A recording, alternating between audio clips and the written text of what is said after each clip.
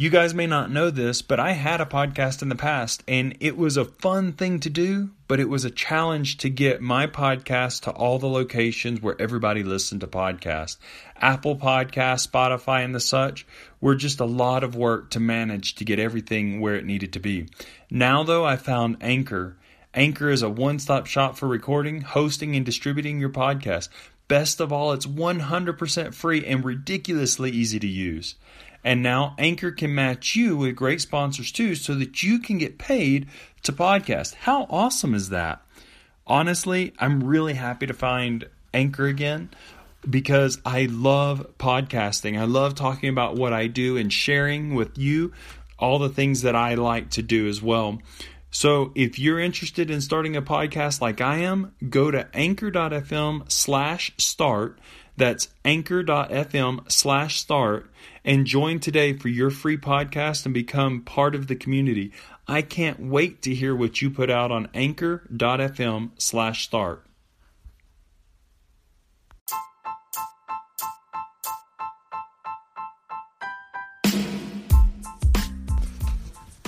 Hey everybody, welcome back to Elevated Office. This is Eric McGrew with Eric's Tree Service. I want to welcome you to Season 1, Episode 6 of Elevated Office. And today, we're going to talk about 5 ways to make better sales for your tree service company.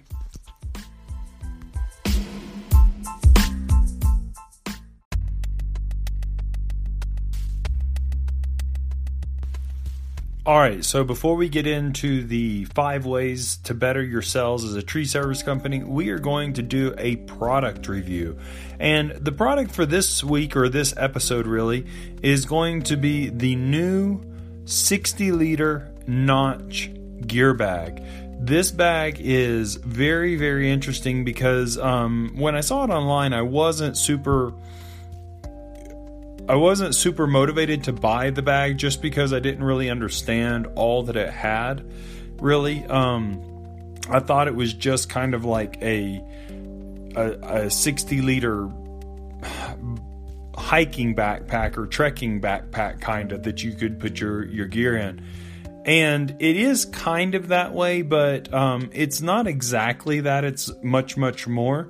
And I'm so thankful that when I attended the ArborFest Expo and I was part of the climbing class, they actually gave me one of these bags, along with all the other climbing class attendees.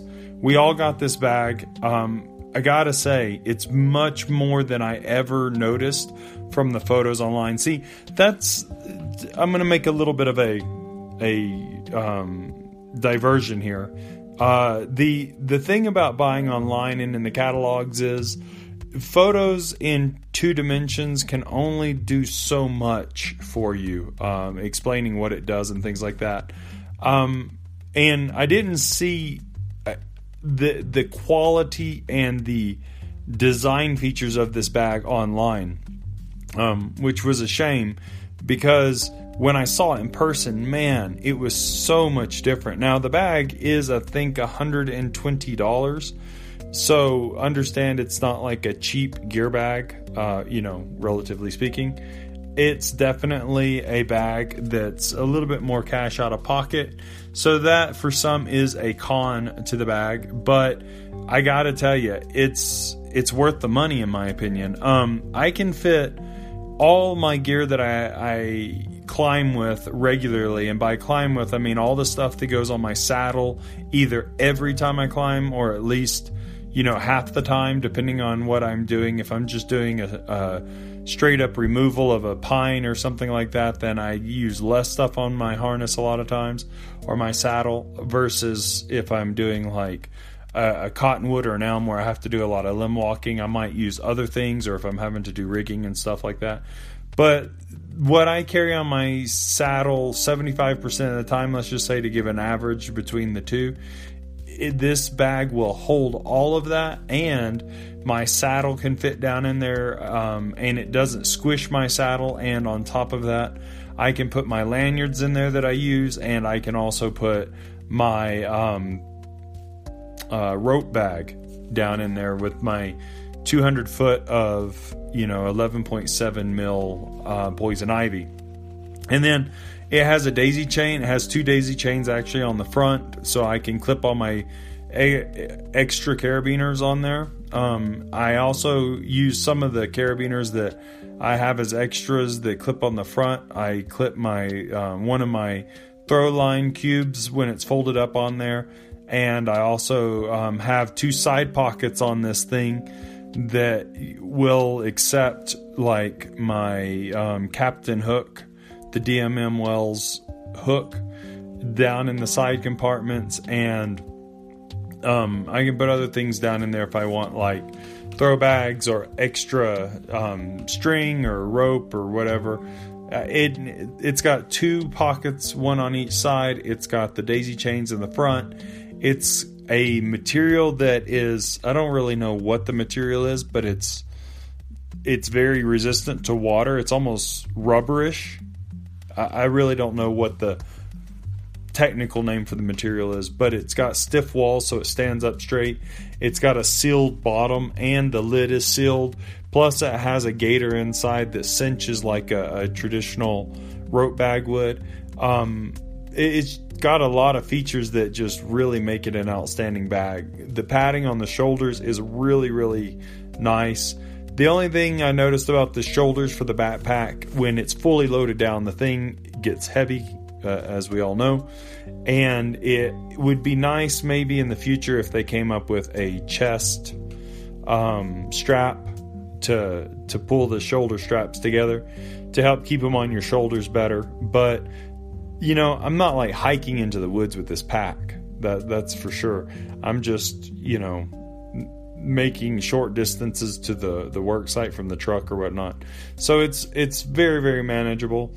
The loop or the lid and pocket enclosures are these interesting little clips that go through eyelets, and those work really well. They really just hold on to the loops really well. They don't come off easily, and they work as like a minimal compression strap.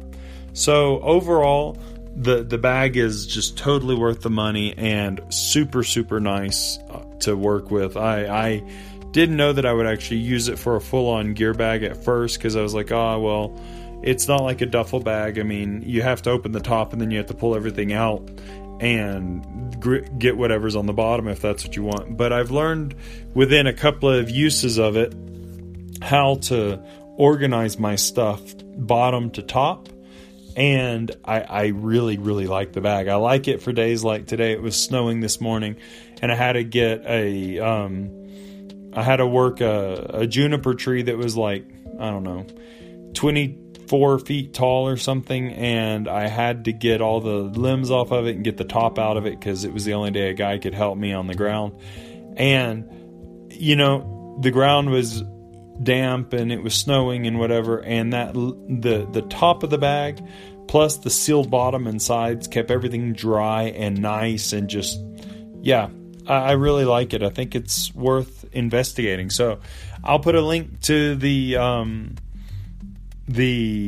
bag in the description, and I definitely suggest that you guys go check it out. It's definitely a thumbs up for me on that bag so far. So hope you guys like it too, and please don't forget to go check it out. Stay with us. We'll be right back. You love listening to podcasts, but have you ever thought about starting your own podcast? Maybe you want to build a brand, grow your business, or are looking for an excuse to talk about your favorite hobby. Whatever your reason for making a podcast, Buzzsprout is the place to start. Since 2009, Buzzsprout has helped over 300,000 people launch their own podcasts. Buzzsprout walks you step by step through the whole process and will give you powerful tools to start, grow, and monetize your podcast. Ready to get started? Click the link in the show notes to get our free step-by-step guide to starting your podcast today.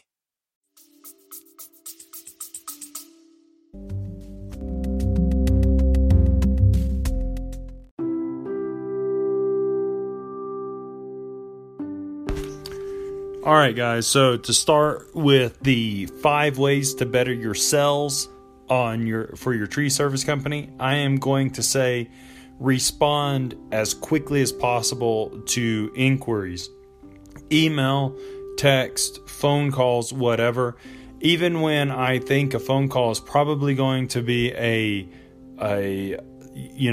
some kind of sales call or something, I go ahead and I respond. If you live in cities, then you know a lot of people from out of state come into the state, they move in, they live in the city with an out of town area code.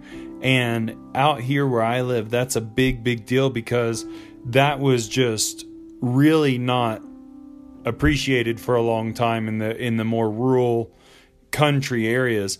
And a lot of these companies, if it doesn't have a Colorado or Western Slope area code on it, they won't even answer until somebody leaves a voicemail. And that's something that actually has given me the edge on a number of jobs. So, my company is relatively new. It's definitely new to this area. And yet I'm getting booked up every month more and more quickly, which is nice. And a lot of people say it's because I was the first one to answer their call, whereas all the other ones, they had to leave a message and then they had to wait for them. And sometimes people don't call back for 2 or 3 days. And I hear all the time, I called a tree service company and they just never called me back. And that is a difficult thing. I know from working with other people and speaking with other tree service companies here, what happens a lot of times is they're busy, they don't get back on the phone, or they're busy at the moment with a job that they're working hard on and it needs to get done or whatever, or their schedule's just booked up. And then when they get slow on work, they start calling these people back. And they do keep some business going, but they miss a lot of business too because they're not responding in a very timely manner. So one way that I manage this, because if you remember correctly, or if you remember what we've talked about before, I not only run the company, but I also work for the company. So I am the climber, the tree service professional, and the sales guy, as well as administration. And that gets really overwhelming at times. It really does. But one thing that I do to manage a lot of this is I always climb with a helmet on. I always do groundwork with a helmet on because I just think it's the safest way to do it. And I have a Bluetooth system in my helmet that's connected to my phone, and so I can be running a chainsaw literally and talking to my customer because I have a high-end Bluetooth system, and they hear chainsaw in the background, but it sounds distant to them, so it's not annoying. They can hear me, I can hear them, and I can at least respond to them and say, I really appreciate you calling me. I am busy at the moment. Would you mind if I call you back? And I give them a specific time frame. Not like the hour or the minute, but like this evening or tomorrow morning, whatever. And a lot of times, because I actually spoke to them first in person, they will be more willing to give me a chance, even if other companies have responded. And I've won a lot of bids because they said, well, you were super on time with answering your phone, and then you were on time with calling me back at the time you told me you would. And they just appreciated that. So it's not always that you are the first one to be able to hash out details and even give them an estimate. It's just that people put a lot of stock in you actually responding first in person through a call to them. And that's a big deal. So one of the biggest keys, I think, is being quick to answer your phone and making it possible, no matter what you're doing, to pretty much answer your phone for that kind of stuff. Now, that's not to say I don't ever miss calls. I do. But there's ways of getting around not having been able to answer first, and we can talk about that in a future episode. But definitely answering your phone as quickly as possible and as frequently as possible is key. That is without a doubt key for a lot of the business that I get. So hope that helps you out. And now we'll go on to the second thing you can do to better your sales for your tree service company.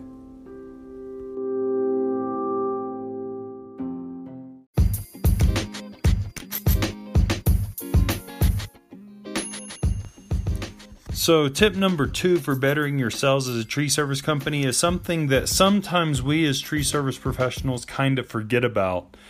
We work hard each and every day. We get dirty. We're out there cutting trees with chainsaws. We have sawdust all over. We're getting in and out of dirty trucks a lot of times and that kind of stuff. And we kind of seem to assume that the potential customer will just understand that we're service people. I mean, at the end of the day, when we go out and do the job on their site, we're going to be in service clothes, right? We're going to be in work clothes that are built for durability or safety or whatever it might be. And so sometimes we're rushing to get to the estimate after a job, or we're doing this or we're doing that. And while I'm not saying I've never done that, I'm not saying I've never showed up to a customer's house in climbing pants and high-vis shirt.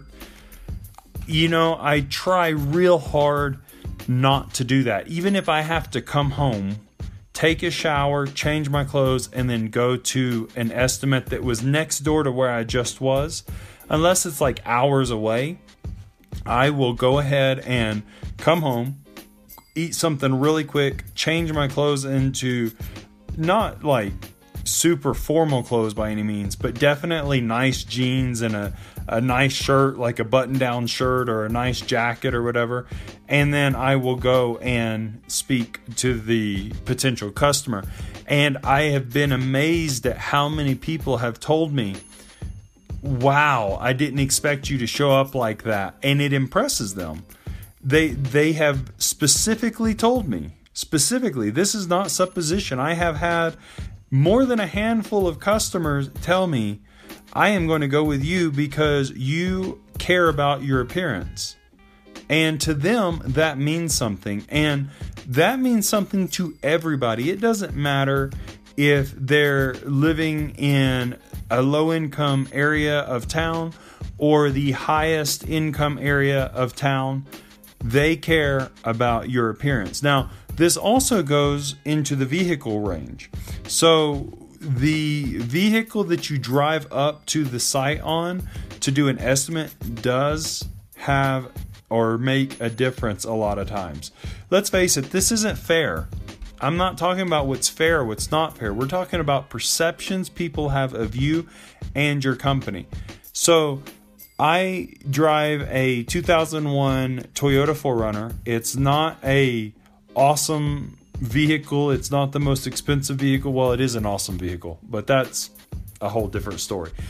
It's not the perfect vehicle for sales. It's not the cleanest vehicle I have ever owned.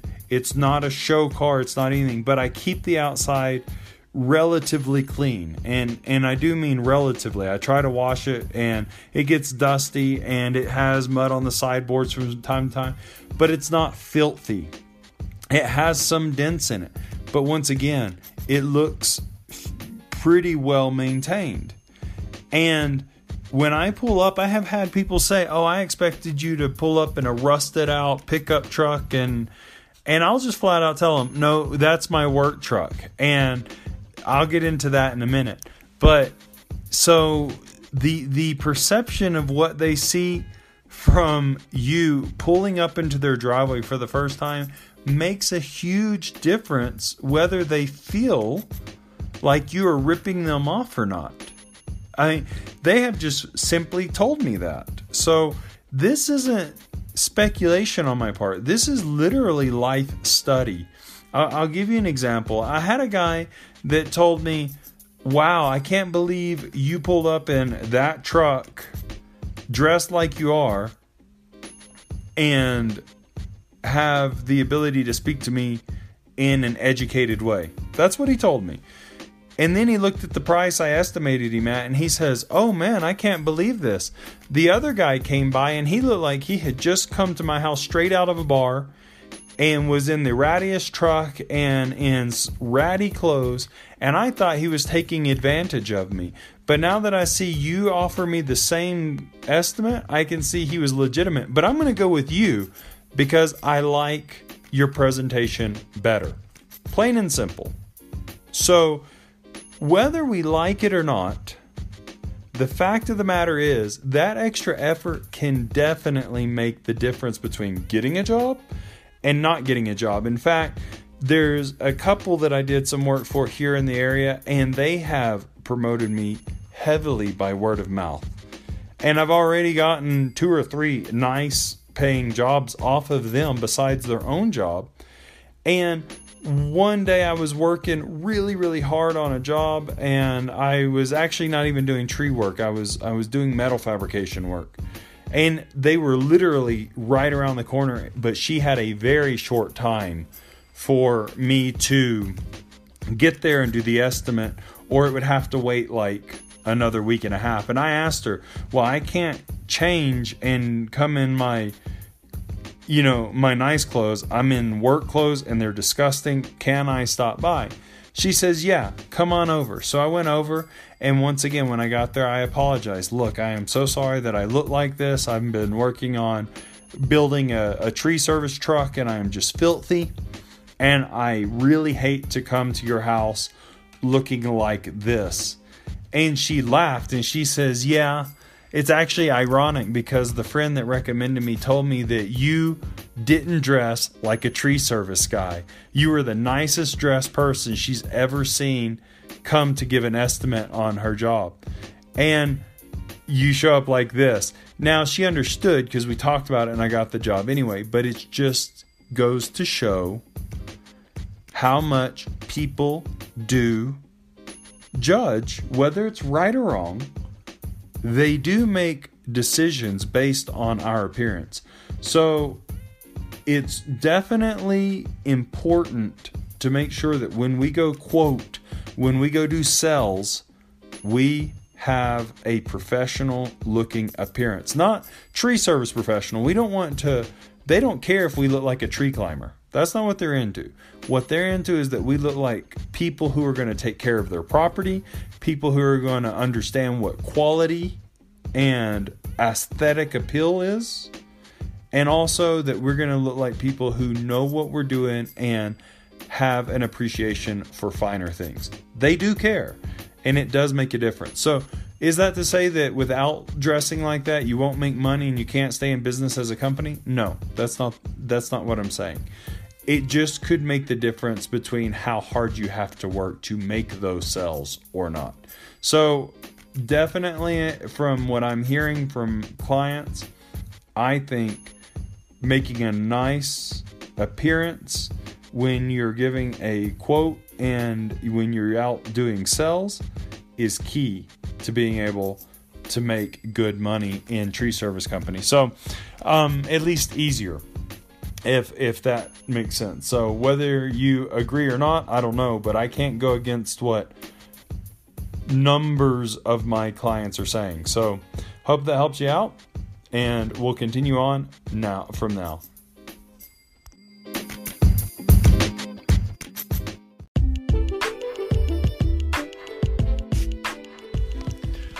So for the third point, I would like to say that I think this is actually one of the more important ones as well. So please don't misunderstand. These points aren't in a sequential order. They're all important, but the third one I really think is important, and I've had a number of customers also express appreciation for this, and that is communication. Being able to communicate with the customer regularly but not over communicating is always a bit of a challenge for me because each person wants a different thing, and sometimes I do want to over communicate to people, and that can annoy people. I know that, I've learned. So I'm learning over the years. I have learned how to kind of fill customers out because I've done a number of different kinds of service work jobs or whatever, and no matter what service work or sales work or whatever I've been in, being able to clearly and openly communicate with the customer is very, very appreciated. They want to know when you're going to be there, how long you expect to be on the job, what changes have occurred during the job, and to some small degree, why you've done what you've done. So for me, it's not uncommon that I'll call a customer I'll give them an idea of when they might be able to expect me, make sure that's okay with their schedule. Then I will go and keep them updated like the next day or whatever if my schedule changes, if the job that I'm on runs long. I try to let them know sooner rather than later. And if that makes an adjustment in what's available in their time frame, then I talk to them to try to communicate a way that it can work out for me to still do their job and get the job that I need to get done. It's amazing when you're open about communicating with people like this. Often they, instead of becoming belligerent, actually bend over backwards to try to help you out. Now, that's not always the case. Some people are just rude and they don't care about your problems and they don't whatever. But you can't change those people. But I'm telling you, when you communicate with people, most people are willing to help you out. And they will even go out of their way to make that happen. I've had customers be willing to use their own equipment to get a job done because they knew that I was doing a really good job for them. I had been, very consistent about communicating with them. They'd seen the hardships I was going through. Maybe the job, I underbid it because I just couldn't see certain factors or whatever the case may have been. And they know I have another job coming up, and they were actually willing to take time out of their schedule and help me out to get the job done. And then they paid me a tip on top of it. That's happened a number of times. And I'm not bidding like way under average for tree service work in the area. I'm not like undercutting everybody and then they're like, oh, I feel sorry for this guy, let me give him more money. They just appreciate. And one of the things that they say is the appearance, as we talked in the last tip, but also my open communication with them. Once again, it's a fine balance. You don't want to over communicate and things like that, but definitely communicating is important. And so when possible, and it's not always possible, especially in heavy tree season, it gets a little hairy at times with the jobs that I have, plus the estimates I have to do, plus vehicle and equipment maintenance, plus, administrative side of things and all that. But I try to schedule time for me to be able to actually meet the potential customer for, let's say, an estimate or somebody who's already considered me or is going to use me, let's say. And I try to take a few minutes and just talk to them about what their scope of their idea is, what the reality of the job is. Because it's one thing to give them an estimate, but it's another thing to understand what they expect from what you're going to do. Remember, these people are not tree service professionals. They might have their own idea about what they think should be done, but not understand the realities. And I found that if I just take 30 minutes and talk to them about what the scope of the job is and what I'm, envisioning happening on the job and the process that I'm going to go through, it clears up a lot of these doubts. And a lot of times they don't get upset. They just readjust their perspective on it. And amazingly enough, a lot of customers have done some kind of research on something. Maybe it's the kind of tree that they have. Maybe it's what they think the cause of the death in the tree might be, or why it may have this or that, or why they decided to take the tree out if it's not dying, or why they feel it needs to be pruned now, or whatever. But a lot of times those people have already done some investigation and they have decided that this is what they've seen online or whatever, and this is what needs to be done. But when I communicate to them as to what I have envisioned and why, then it seems to help them be at ease. It puts us on the same page, and there's no crazy, out of the blue abnormalities that they weren't expecting. It also makes them feel more comfortable because they can plan their life around you. When at the end of each day, I try to communicate with the customer when I'm leaving the job site, what I got done briefly that day, what's left to get done, and I try to update them on the scope of the job from that point forward. I also try to inform customers at the end of jobs what I found on the job. Like, did I find a limb that had extra rubbing or whatever and it was dying out up top, or was there hollow spots in it, and do they really need to worry about them right now or just keep an eye on them for the future, that kind of stuff. So communication has been key, and now I've got a lot of customers that are saying, oh, well, next year I'll call you back and we can take more weight off that side because we don't want to overcut this year or whatever. And it's a lot to do with communication. Now, there's another aspect of this, and we'll go into that in tip number 4, and that is teaching. So let's get into that one.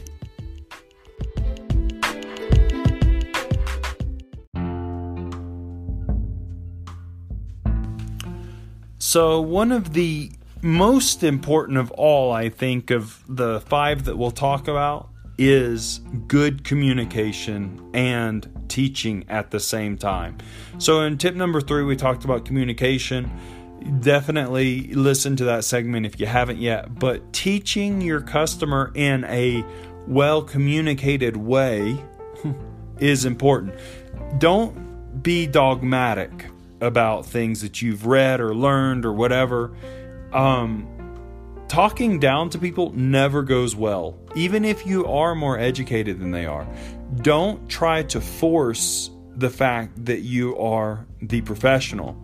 They don't like that. It is an attack on their pride, and they usually do not respond very well. But ask questions to them why they feel the way they do about things with a polite and respectful tone. And offer up what you're learning. Don't act like you know everything, but show them that you know you need to learn more.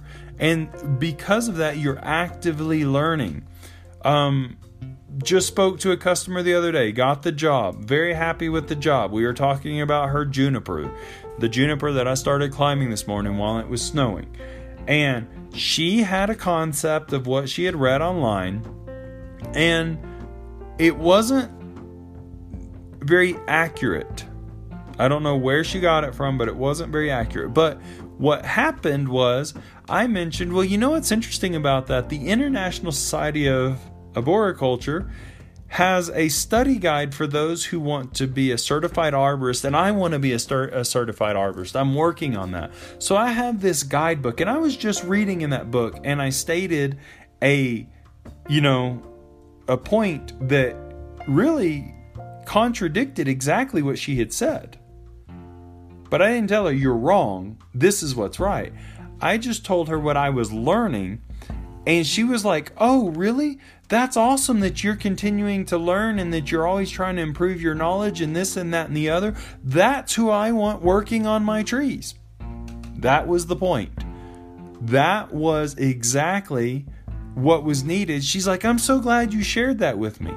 But if I had said, you know what, you're wrong, and then I told her the right thing, I could have totally been justified in doing that because she was wrong. And the tip or the information I had was newer, was correct. Okay, fine. But it wouldn't have gone well for her pride. And that's no way to get customers who are going to refer you. Now she says, not only do I want you to work on my trees, but you're just so knowledgeable and you're trying to learn all the time, and I'm going to recommend you to everybody. There you go. So, once again, teaching people is not correcting them all the time in a just direct and dogmatic way. It's helping them see the right way in a way that isn't an attack on them, but yet a way that proves that they might be seeing it from a wrong way without really drawing attention to it, right? And that takes tact. You have to be tactful. You have to be polite. And it really does take being humble yourself. Now, there are things that I have to just simply stand up for and say, look, I tried to explain it a nice way or whatever, but I just can't do this. For instance, topping. I've tried to explain why topping was bad, and then the guy just wanted me to top the trees, and he tops them every 10 to 15 years or whatever. And I just finally had to say, look, I really appreciate that you called me out. I really would like to do a good job for you. But ethically, for the safety of you and your family, those around the trees, the health of the trees themselves, I simply will not top trees. Stay with us. We'll be right back. Are you interested in small businesses?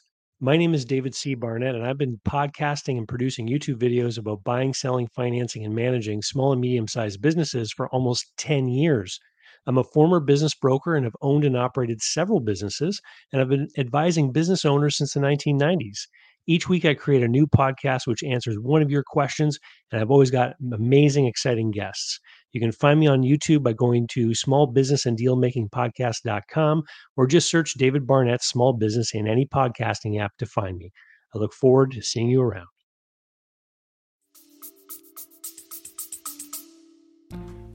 I don't judge you as a person.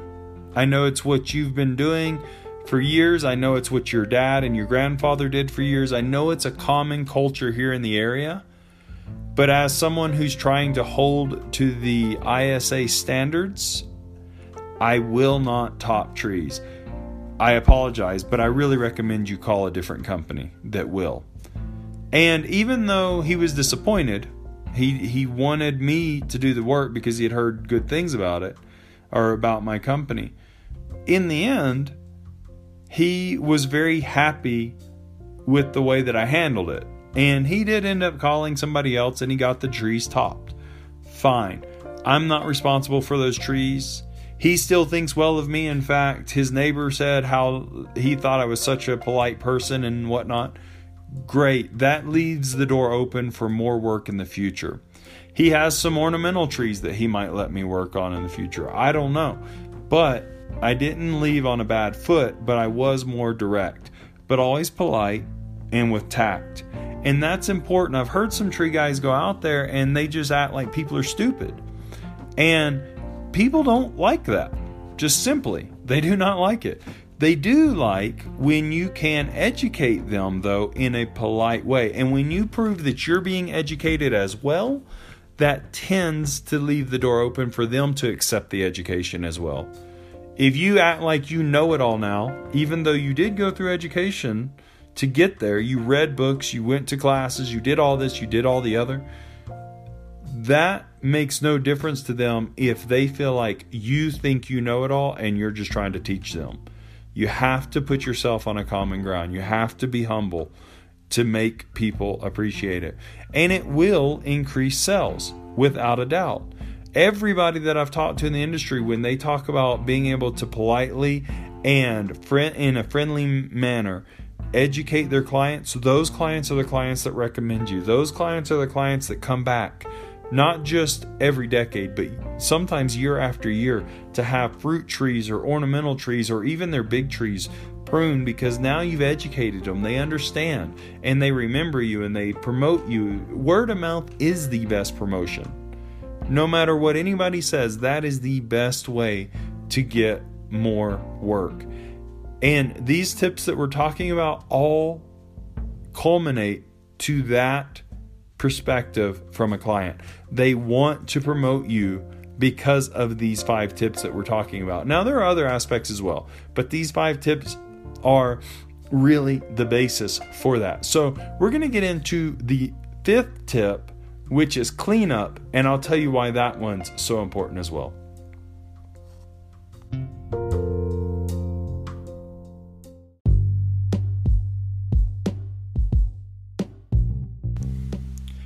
So for the 5th tip on how to better your tree service sales, we're going to talk about cleanup. And this by far is one of the most important tips I can give, honestly. Recently, when I was at the ArborFest Expo tree climbing course that North America Training Solutions was putting on, there was a instructor there, Travis Morales, who owns his own tree service company, A New Leaf Arboriculture, I think it is, near Destin, Florida. And we spoke a lot, and I really appreciated all the experience and the knowledge that all three of the instructors had. Due to circumstances, personality, whatever it might have been, me and Travis probably spoke more than the other two. And I remember him very clearly talking to a group of us, and we were talking about different things. And one of the things he mentioned was you could have all these scenarios, and he mentioned a number of different things happen on a job site. And with time, almost every one of those scenarios will be forgotten. But what the customer will not forget is cleanup. If you didn't clean up well, they will probably never forget it. But if you did, that's what they will forever remember about the company. Why? Because whatever scenarios we were talking about, barring like death or some major accident, of course, on the site, all the other scenarios with time were just a blip in the scheme of the work. But for days after you have left, if you haven't cleaned up well, they either see it or they're out there cleaning up after you. So they remember that gets burned into their head. And as I've mentioned before, I've done lots of different kinds of service work over the years, and I learned really early on the importance of cleaning up after myself. And you notice that when customers start to make mention specifically that key feature, the fact of how well you cleaned up after yourself, was so much different than all the other not tree service companies, but all the other service companies they had. That is the case with tree service companies. I have had a few customers already say, well, in the past, we had tree service companies come out and they left branches and they left this and that and the other, and we were out here trying to organize them, and they took some of them, but they didn't take all of them. I don't know why and whatever. And you guys organized it all and took it all away, and you really did a good job. It's almost like you were never here. So they notice, and they will tell other people about that. If it's a really nice house, then definitely go the extra step. But I try to treat every customer like it's a really nice house. The thing about that is learning how to clean up each kind of scenario. So out here we have a lot of zero-scape areas, or we have a lot of mixed scape kind of yards where it's grass and everything, and then it's a lot of different colored rock and that kind of stuff. And this is where it gets to be a challenge, because of course I don't want to throw gravel through my chipper. That's just not good, but at the same time I don't want their job to look bad. So I have to buy the right tools and learn how to use different kinds of tools to get the work done. So a rake isn't always the best option. A pitchfork isn't always the best option. A snow shovel isn't always the best option. Sometimes I have to just get a big backpack blower and force a lot of that stuff out of the rock and gravel areas so that it's, not staying there. Whereas if I raked it, then I'd rake half the gravel into their grass or whatever. But I go beyond that. I look around at anything that is specifically near the work area that we're in, and if there's like old leaves or out here we have sagebrush that turns into tumbleweed or whatever, if there's that kind of stuff laying around, I go ahead and pick that up, and I get my guys and I do it myself. We all clean up that too. I mean, I don't go and clean up their whole yard, but if it was the difference between cleaning up the rest of their front yard and getting more business from them versus cleaning up just quote unquote what we did, and them saying, well, now my yard looks half done, yeah, I'll clean up their whole yard.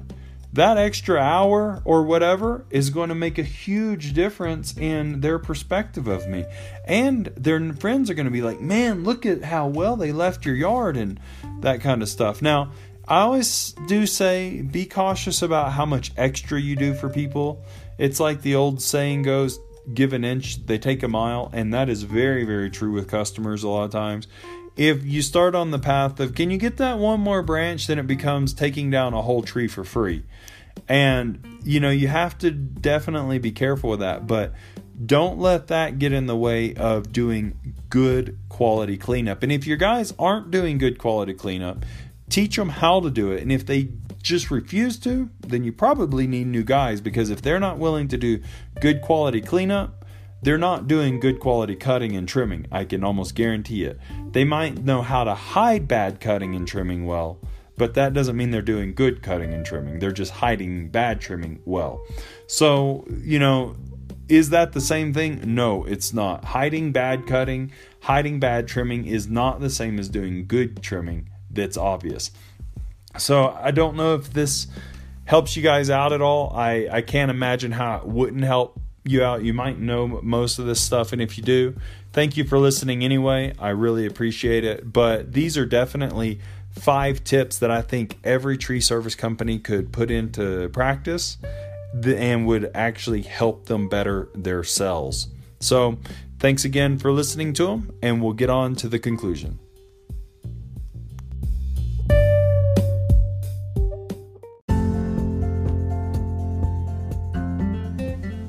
So I want to thank you guys all for stopping by, listening to my podcast. Please don't forget to check out ericmcgrew.blogspot.com.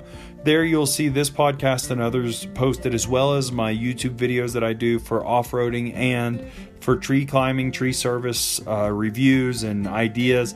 Some of these same topics will be reviewed in video form there as well.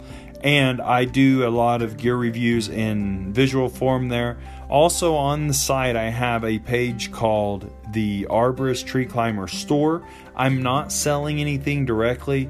It is a list of products that I use regularly, I think are beneficial, and I think are quality. If one of them starts to become something I don't want to use, I will remove it. So it's an updated list of what I think is good quality stuff that you might be interested in. The Amazon affiliate links on there or the Amazon links are affiliate links, which means if you buy something through them, I get paid a very small portion of that. So that helps me keep the podcast and the channels going and my reviews and stuff going. So if you don't mind stopping by and checking that out, that would be great. I really appreciate you guys listening. Thank you for all the support, and I'll see you in the next podcast.